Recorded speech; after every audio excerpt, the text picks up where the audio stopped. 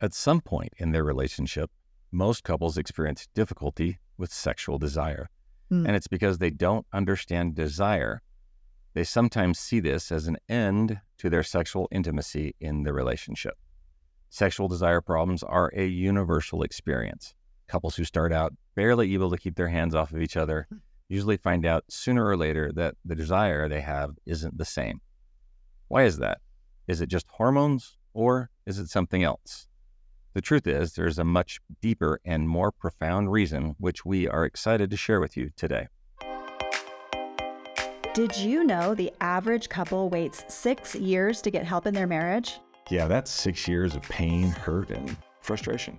Hi there, I'm Charla Snow. And I'm Robert Snow. And welcome to Master Your Marriage, where we believe that having an amazing marriage should never feel like hard work and shouldn't be a guessing game. This is the show for married couples who want to discover a scientifically proven approach to building a masterful marriage and have fun while doing it. So if that's you, you're in the right place. Let's dive in. Okay, so here we go. I'm nervous today because I'm going to share something that my heart is racing.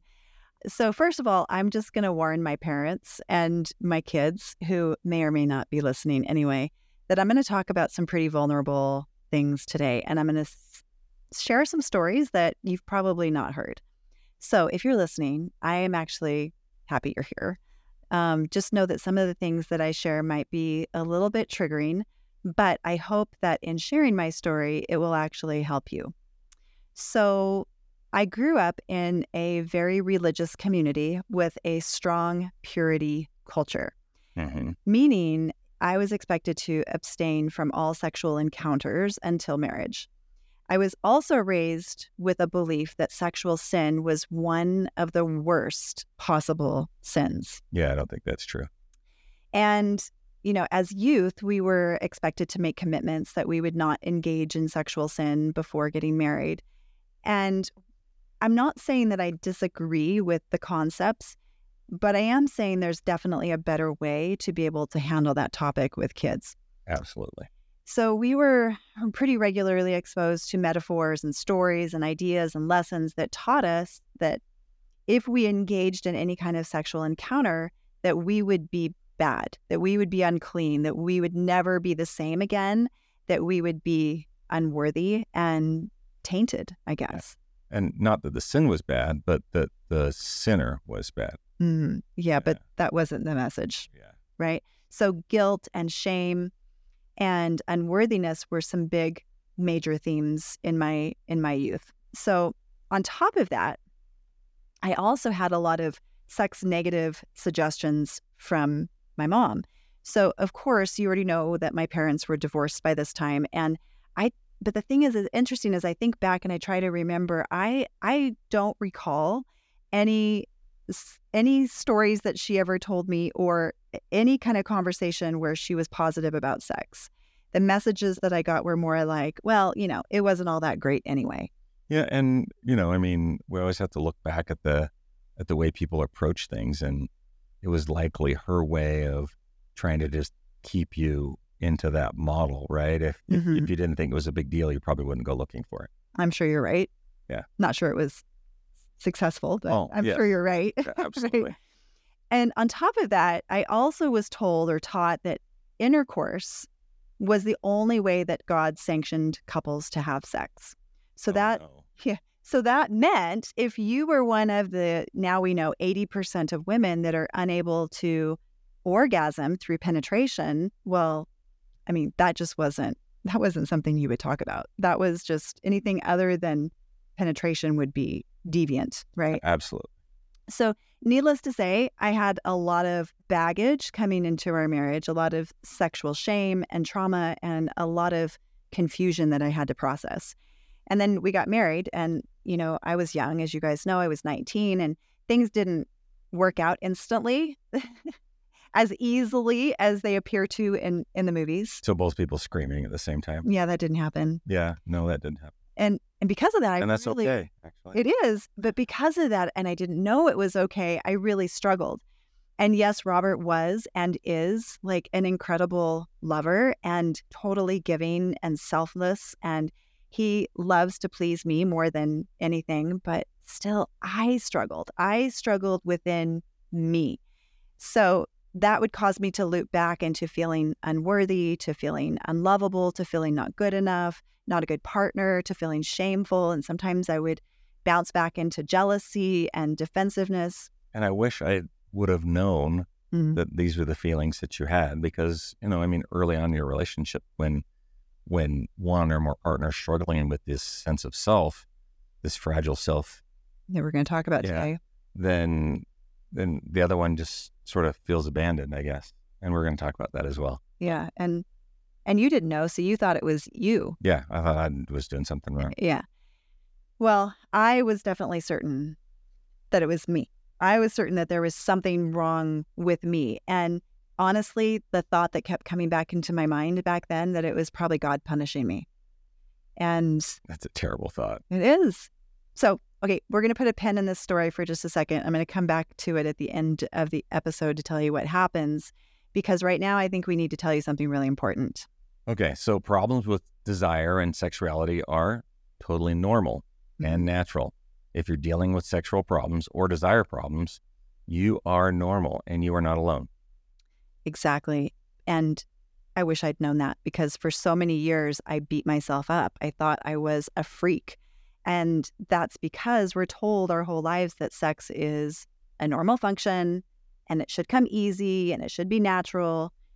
And saying that sex is normal and natural sounds good. It sounds really sex positive.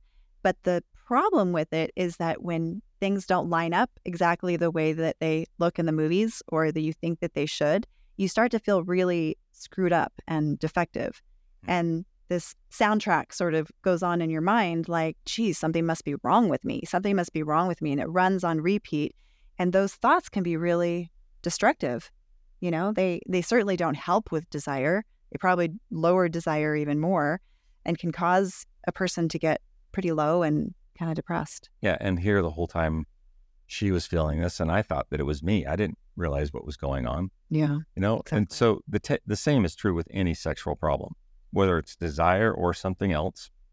When you believe that sex always works naturally and easily, and then that is not your experience, right, it's easy to go down the rabbit hole with I'm defective or there must be something wrong. Got to be something wrong with me. Yeah. And believe me, if you feel like you're dysfunctional, it's pretty tough to get turned on and to have desire. So nor is feeling less than useful in this type of a situation when addressing sexual desire problems. No, not at all. But here's the truth. And this hopefully brings you immense relief today. You ready? I'm ready. Having sexual desire problems in a relationship is 100% normal. And it happens in every relationship, and nothing is wrong with you. Nothing is wrong with you. And you know what, I'm going to add to that there's always a higher desire partner and a lower desire partner. Always. Yeah. Always. And this is a major paradigm shift from how most people think about desire. Most people look at desire problems like, oh, well, I guess the attraction is gone and I guess it's over. It's gone. Yep. And they don't know how to move past that, and they don't know how to become lovers again. But when you understand desire and what really causes us to lose that desire, you have a lot more freedom and a lot more choice to be able to do something different in those situations. But since people don't understand it, they go looking for every quick fix that's out there to try to help their lower desire partner get more turned on, have more desire, have more fun. And they might resort... Spice it up. Yeah, let's figure out how to spice it up. And they might resort to anything from porn, which has been shown more and more recently to be corrosive and destructive to relationships, to supplements or testosterone or boosting hormones or whatever. So none of those really is a lasting solution, because none of these things are really addressing the core problem. So let's recap. 1, sexual problems of a normal, healthy marriage. And 2, all relationships have a high desire person and a low desire person, and that is normal. And those roles can sometimes switch. They can switch. But just because those things are normal doesn't mean they are fun. It doesn't mean that they feel great. Right. And in fact, these issues can cause a lot of heartache, some rejection, and feelings of not being enough. And then the high desire person starts to feel manipulated and controlled. Or the lower desire partner might get defensive. They might feel defective. They might feel frustrated. And so why do most all relationships actually go through this then? Because we all do, right? And the interesting thing is that we tend to think, just like with any other conflict, that sexual desire problems actually have a greater positive purpose. Are you nuts? How can a sexual desire problem be helpful in your relationship at all? Well, I mean, I know the answer, but I still want to just ask what everyone else is thinking. I know. Yeah. Well, let me answer that by sharing a little bit about the late Dr. David Schnarch. So he created a system called the Crucible Approach. And he's the author of several books, including Intimacy and Desire, which is an amazing book that we'd recommend. We'll put the link in the show notes. And Dr. Schnarch always says that marriages are people-growing machines, and sexual problems, like any other conflict, have the potential to stretch our souls and help us grow. Exactly. And in his work, Dr. Schnarch expanded on and explained Helen Fisher's work, which in her work, she said that there's basically 3 drives of love and desire. And all of these drives, by the way, have actually been found, been able to be mapped in the brain using functional MRI. So the first one would be lust, which is all about craving for sexual satisfaction. Mm-hmm. And the second drive is romantic love, which is all about being infatuated with your partner. So in love. Yeah. And the third drive is attachment, which is really more about this connection and intimacy and bonding. And on top of that, Dr. Schnarch proposes that there's a fourth drive. There's a fourth? Which is your sense of self, the drive to develop and preserve a self. And we're going to talk about what that is. So a flexible but strong sense of self means really knowing your unique identity and what sets you apart from others. It's having an inner knowing of who you are and that you are good enough. This strong sense of self, or selfhood, probably controls your desire more than lust, romantic love, or attachment, probably even more than your hormones do.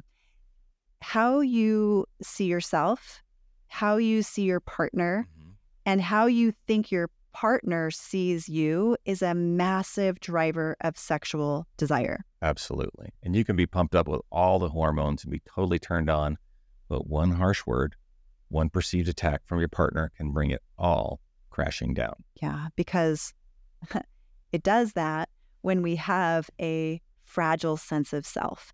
When our sense of self is fragile, then desire is all over the place. It's like a roller coaster. It's here today, it's gone tomorrow, simply because our sense of self isn't strong and it gets easily injured.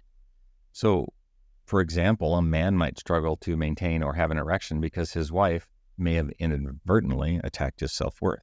Or a woman might not be able to get turned on at all because her husband was unable to listen to how stressful her day had been. Our bodies literally push the brakes because our fragile self-ego becomes then threatened. And hormones won't fix that. All the testosterone in the world isn't going to change that fact. It'll fix a lot of things, but it won't fix the weak sense of self. Exactly. So according to Dr. David Schnarch, developing and maintaining yourself shapes your sexual desire as much as hormones, horniness, lust, or even infatuation.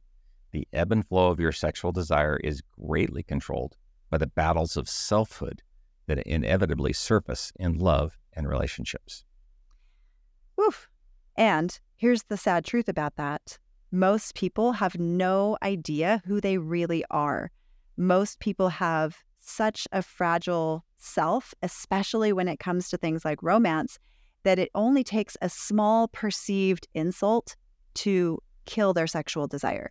And we can talk a little bit about vulnerability here, because when you're in that position, when we're talking about being naked and other things, right? This is when you're the most vulnerable.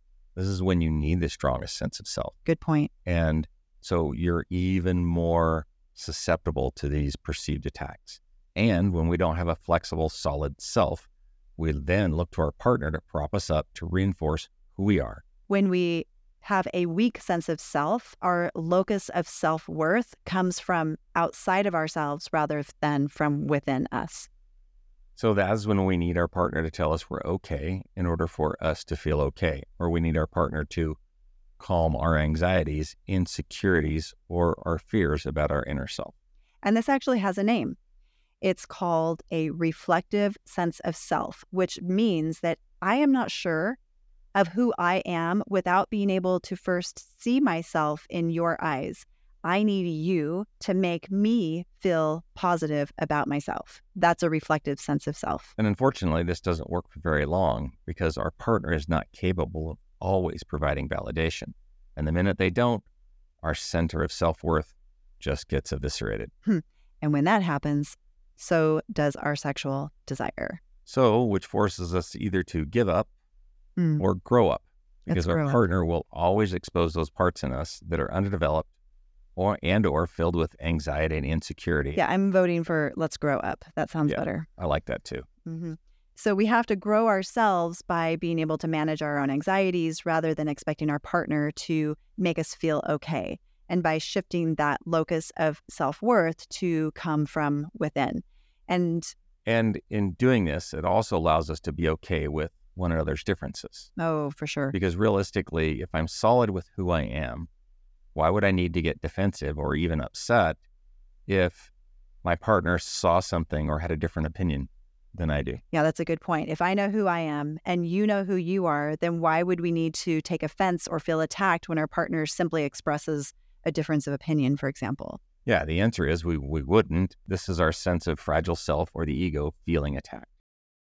So coming back to my story, coming back to the beginning that I shared at the beginning, I had a lot of work to do, obviously, to unravel my stories and to really be okay, to develop this sense of self and to really be okay with being me and having that come from within.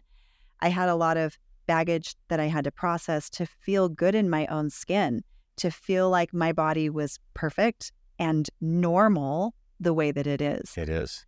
Yeah. And to feel like I didn't need to hide, I had to let go of a lot of guilt and shame that wasn't even mine, that belonged to someone else. I had to let go and to let all of me be seen, right? And to let all of me be loved because I also loved it too. And because I loved it too, I could allow him to see it. That's amazing. And I also had to do a lot of work to unroot and not be tied to what other people's opinions of me were. And I had to develop a lot more inner resilience and a lot more inner calm.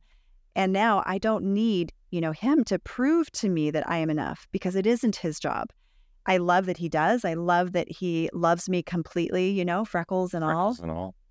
Yeah, but it's my job to be able to stand on my own 2 feet, to be whole, to be able to manage my own insecurities, my own triggers, my own anxieties, and not expect him to manage those things for me. And this is the life journey for each of us. It is. The relationship journey.